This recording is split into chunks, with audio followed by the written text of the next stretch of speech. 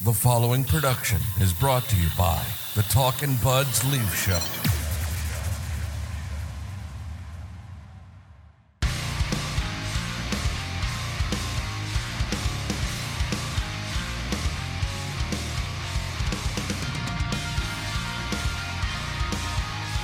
When you're in this podcast game long enough, you're going to have instances where things just don't go your way and you're caught off guard by things that happen. And you and I recorded a really great episode earlier that will live on in infamy in the Talkin' Buds archives as the episode that nobody heard, because not 40 minutes after we wrapped up recording of that episode, Kyle Dubas makes another huge deal. We literally sat here for like 30 minutes and talked about, they could use another depth piece on defense. They could use another depth forward. We were saying maybe they should prioritize the forward and forget about the defense. Well, Kyle Dubas was way ahead of us on this one, Ryan. Let me tell you. First and foremost, I should acknowledge, I haven't even acknowledged yet because I did so in the unheard episode, that this is a rare remote episode for the Talkin' Buds Leaf Show. Ryan is feeling under the weather, as you'll soon hear when he starts talking. Yeah, I can't stand virtual podcasting, but sometimes you just gotta keep everybody safe and stay home, even though it's not the vid. Yeah, it's just a little cold, but sometimes you gotta stay home, keep everybody safe. It actually ended up working out. Like, the fact that we have to jump on and re-record this, like, you didn't have to turn around and come back to my house. We didn't have to do any of that stuff. So it actually, of all days to do a remote episode, today is the day. So let's get into it, shall we? The Toronto Maple Leafs acquired defenseman Jake McCabe and forward Sam Lafferty and 2 conditional 5th-round picks from the Chicago Blackhawks. Going the other way is forward Joey Anderson, forward Pavel Gogolev, who I didn't even know was in the Maple Leafs organization, a conditional 2025 first-round pick, which is lottery protected, a 2026 second-round pick, and a 2026 second-round pick, and that's it. So your initial reaction to this deal? Was not expecting it today. That's number one.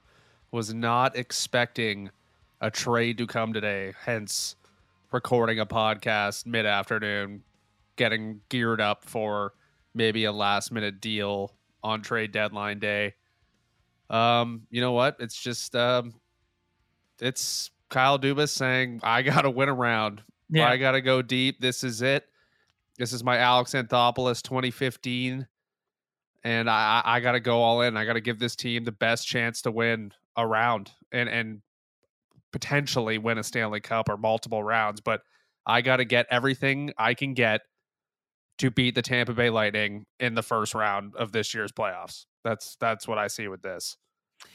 Jake McCabe is a guy that a lot of the Leaf Twitter crowd has been on for a long time as a guy that they should target.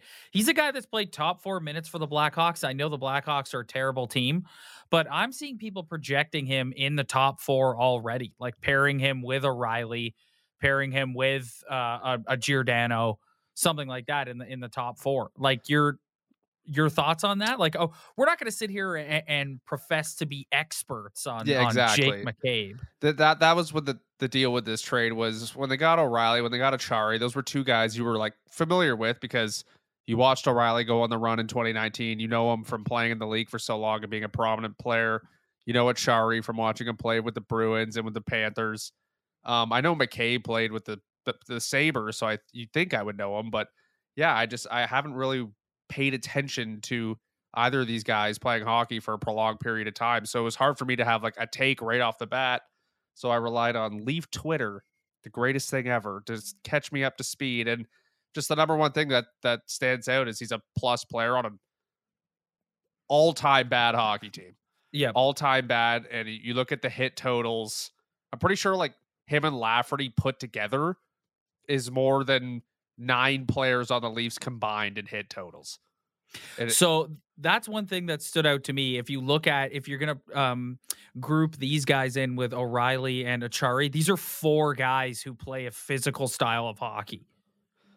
Yeah, I know. And so, like, when I hear 2 guys coming in, one a defenseman who's not going to be in the earlier pod that no one will ever hear, I said that there's no point in going to add another Connor Timmins, but they went out and they got one better. Like they actually got a guy who can play in the top 6 and notch one of those guys out, notch Hole out, notch Sandin out. And if you're going to go get a defenseman, don't get another Jordy Ben. Actually get a guy who has a chance to play with Morgan Rielly, play with Timothy Liljegren, even though Liljegren and Giordano look good, but to actually step in and just immediately knock another guy out. Like that's a big deal. This is really exciting, man. Like this is Kyle Dubas pushing his chips in the middle. That's an analogy that's being used a lot, that I've used a lot, but that's what's happening. Like you have to be excited with seeing this today, just simply because he's going for it. Like they're going for it. They know, like, we have to win this round. And I'm going to put my stake in the ground right now. I'm going to proclaim it's time to give Kyle Dubas a contract extension. Re-sign Kyle Dubas right now. This guy has given, you cannot, if they go out and they lose, okay, how can you blame him? He has given this core group, look at their team now as opposed to how it looked 2 weeks ago. Alex Kerfoot's off the team. Justin Holl is off the team. Yeah, that kind of leads into when all these guys coming in. One of those guys, kind of like with Matt Murray's not an LTIR for a long time. It's you're looking at Holl, you're looking at Kerfoot, and you're going, what's the deal with the I'm money looking at here? a guy like Sandin too. I think Rasmus Sandin is a guy that they could potentially look to move out as well. I mean, unless they're shutting Matt Murray down until the playoffs, which I don't know if that makes a ton of sense. Because wouldn't you want to get him in for a couple of games before just throwing them out there potentially in the playoffs? Or you're just going to say, we're just going to ride Samsonov, and if Murray has to go in cold, he's got to go in cold. But like, if you're not shutting Matt Murray down, then yeah, you got to get rid of Alex Kerfoot. Yeah, you got to get rid of somebody. Because I don't know. Matt Murray, I don't know what's going on with Matt Murray. I can't even give an opinion on it because it's just laughable. It's like, well, this guy is literally just has lived up to what everybody said he is. Just a disappointment. And not because of his play, because he's just not on the ice. Yes. Like, what is this guy doing? Like, he got hit in, like, the collarbone with a shot, and now he's just gone. Like, where is he? With an what is ankle. he doing? With an ankle. Like, what's going on? I don't know. I can't even begin to speculate what's going on with Matt Murray. I have no idea. And time will tell on that. But I'm sorry. Like, I'm dying on this hill. It's time to give Kyle Dubas a contract extension. It is. I'm sorry, it is. Here's what I like about this deadline and adding additional pieces. Like, usually it's just go out, get the one guy.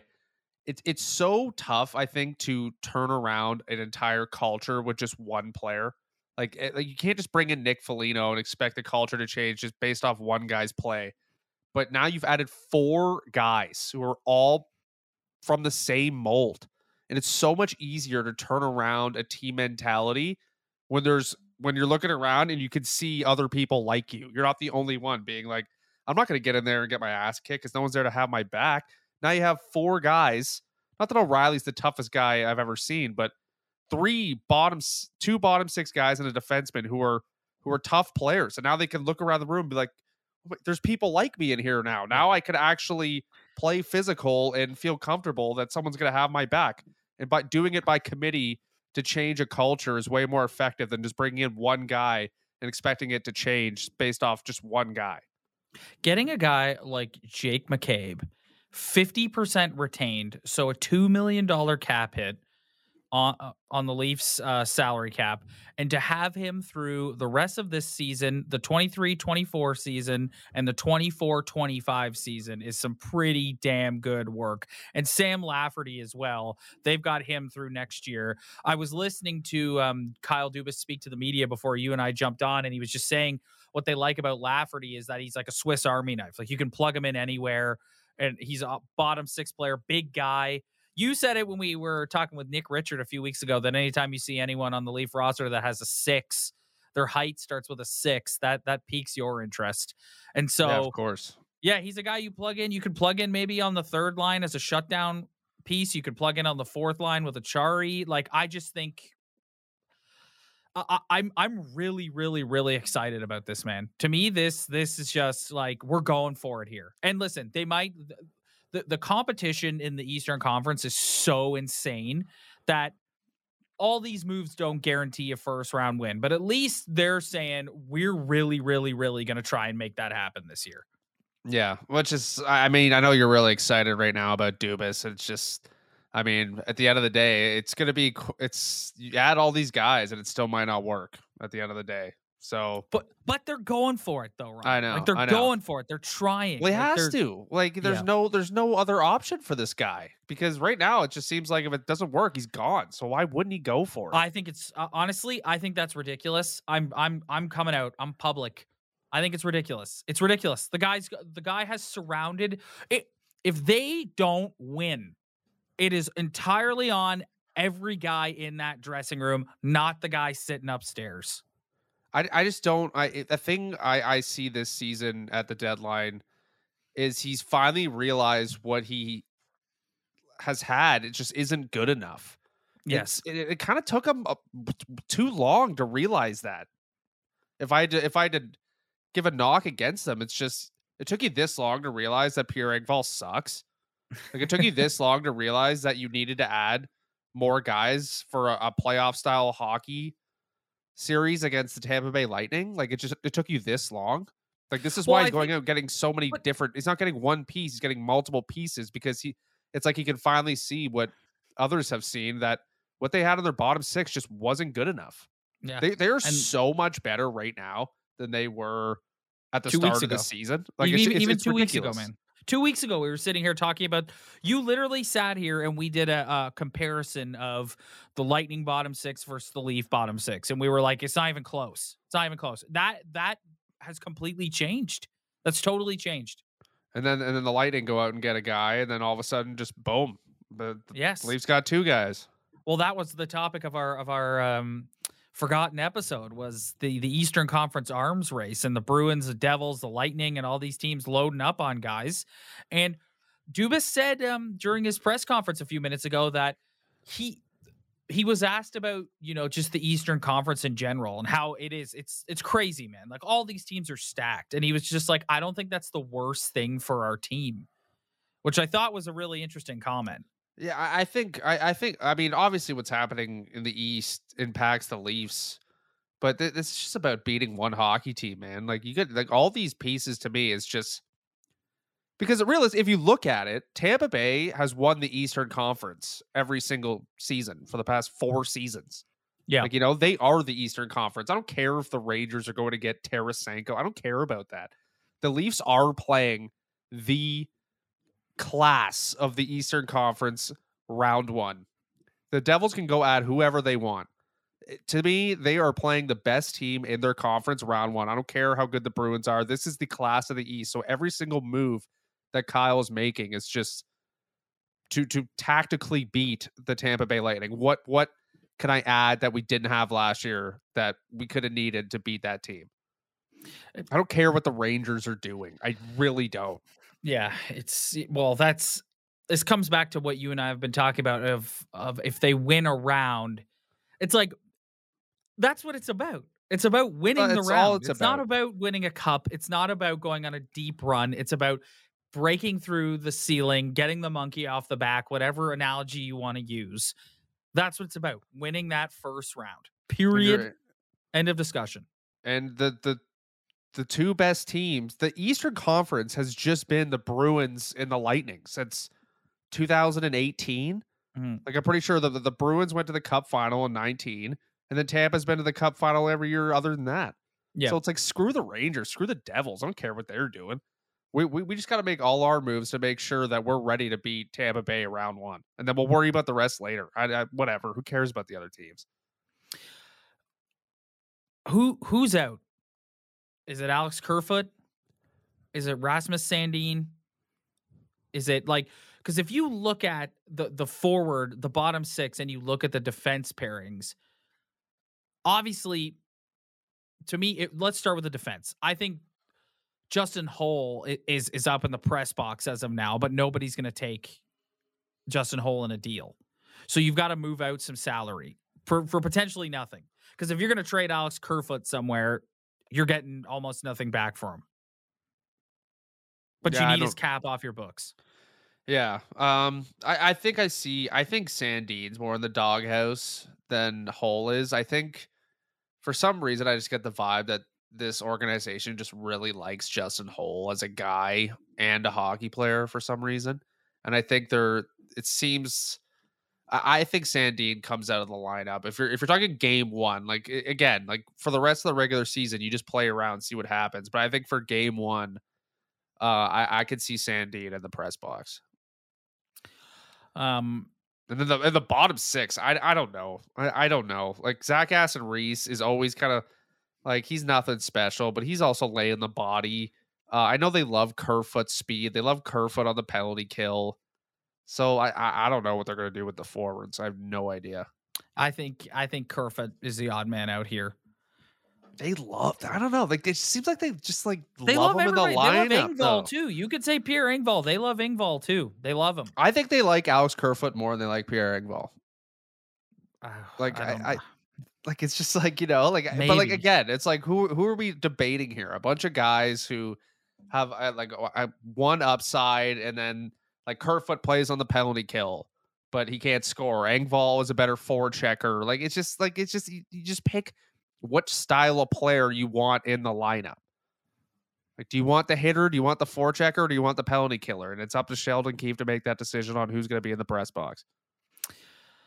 Yeah, time will tell on that one. That's another super exciting thing too, is to see what Sheldon Keefe is going to do here. One thing from our last episode that I wanted to resurrect because I wanted people to hear it was just our take on this John Tavares on left wing situation. Like, there's a lot of talk after acquiring O'Reilly that, you know, it's insulting to John Tavares to move him over to the left wing. Yeah, it's crying. It's got to be hard on him, and I could not disagree more. This guy has never looked happier playing on the left wing than he does. All we talk about is how this guy's just a consummate professional. You don't think they sit him down being like, you know, we're just going to move you to the wing, see what happens with O'Reilly. Like, what is he like? What is he going to cry? No, he's John Tavares. He's literally the consummate professional. That's why he is the captain. And take the pressure off him from playing the center ice position. Not that he necessarily needs it, but to me, Tavares is a better offensive player than Ryan O'Reilly. And Ryan O'Reilly's a better defensive player than John Tavares. Wait, did I just mix that up? Did I say offensive? Whatever. You know what I mean. But yes. So let John go to the wing and worry about getting his cookies, going up and down the wing, and let Ryan O'Reilly get back and be the man below the goal line in the D zone. Like, it makes all the sense in the world to me. And then guess what? If you decide to put Ryan O'Reilly on the third line center, then you just move it all back. Yeah, and now you bring in a guy like Sam Lafferty who just adds to your depth. He's more of a role guy though for me. Like I don't know how much offense you're looking for from Sam Lafferty. He just fits in the tough to play against category. Yes. Just the amount of hits added to their lineup is just increased dramatically. Yes. Like difficult to play against. Achari, McCabe. Those are 3 guys you just added to your line, and block shots too. Yeah. Where like that's just instantly gotten better, which is what everyone always talks about, playoff hockey. There you go. Do you feel more confident that this will help put them over I still get a little nervous about the goaltending. I think Samsonov has been really good, and we talked earlier about Murray being such a question mark. If there's anything that I think could potentially let them down that does concern me a little bit, come April, it's the goaltending. But if you're looking at forward and defense, I think if you're going to stack those two rosters up at the time of this current recording, I think there's no reason why the Leafs can't beat the Tampa Bay Lightning in the first round. Yeah. I mean, if you look at their roster last playoff, it's dramatically better right now. Yeah. They were only 1 goal away. So you're just hoping that adding all these guys have just helped you. You're 1 goal away. That's it. And you were in game 6, you were a couple high sticking penalties away from ending that in 6. So it's just all these additions. Just is it enough to just get that? It just no matter what, they go to that last game and they find a way to lose, whether it's by 1 goal, by 3 goals. It doesn't matter. It's just has all these additions. Just are they going to get over the hump in that last game? Because it's going 6 or 7. Like it's just 100%. I just want to hit on this one more time before we get out of here. I just find this so exciting. Like I really do. Like, yes, we could end up in the same exact place that we've been in the last 5 seasons, but to just see Kyle Dubas say, screw this and push all his chips in the middle. Like you said, that Anthopoulos 2015, like that's what this is. Like, he's just like, we're going for it and we're going to win. And listen, I'm a realistic Leaf fan where if they get past the first round and then lose in the second round, I'll be fine. I'm not going to sit here and be like, oh man, that was a wasted opportunity. Just win the damn round. Just win the round. Anyone who has the take of more than 1 round isn't enough. Just try to put yourself in the moment of them winning that round. Like, it's going to be the greatest feeling of all time. I know it's embarrassing. I know anti-Leafers could just rip me for that. I really don't give a shit. If they went around, just think about how good that's going to feel. It's going to be the greatest feeling ever. You're going to have tears in your eyes. They win 1 round. Like, I know. That's the bar here. Like, it's kind of sad, but that's literally the bar. That is 100% the bar. So we're going to try this again. We're going to sign off. I am heading out later this week to Mexico for a wedding. I am bringing some equipment with me should Ryan and I need to jump on and do an emergency pod to discuss moving Alex Kerfoot out the door to clear some salary for the new additions and the returning Matt Murray. But I don't think he's done. I don't think they're going out and getting a major player. I think he's done in terms of like roster players that he's acquired, but I could see them being in on one more deal just to move some salary out the door. That's my prediction. Yeah, this trade today really surprised me. Yeah. It really surprised me. I was anyone who's ever uploaded a video to YouTube knows what kind of ordeal it is. And we were right there. It was like 98%. And I have Twitter notifications on for Leafs PR. So I'm sitting there and I'm like writing out the description. I'm getting the thumbnail ready. And then my phone dings and I look down on it and I'm like, oh, guess this is garbage. Yeah. That was, and we were speculating. We were. Some of those takes wouldn't have. I wouldn't say takes actually. Some of those just conversations we had wouldn't have aged very well. We had a full-on conversation about bringing in a depth forward and depth defenseman, and then they brought in a depth forward and depth defenseman. Well, I just thought after the O'Reilly trade, like they just weren't gonna you've heard McCabe's name, but like honestly, it's just because you don't really know much. Like I don't know much about him, so. Maybe that's why I wasn't so excited, but it really surprised me. Yep. So if you don't want to miss any of the content we'll have coming up as the Leafs continue to move closer to the trade deadline, hit that like and subscribe button below. What else should they do, Ryan? Spread the word. Tell your friends. We really, really appreciate it. We will see you guys next time.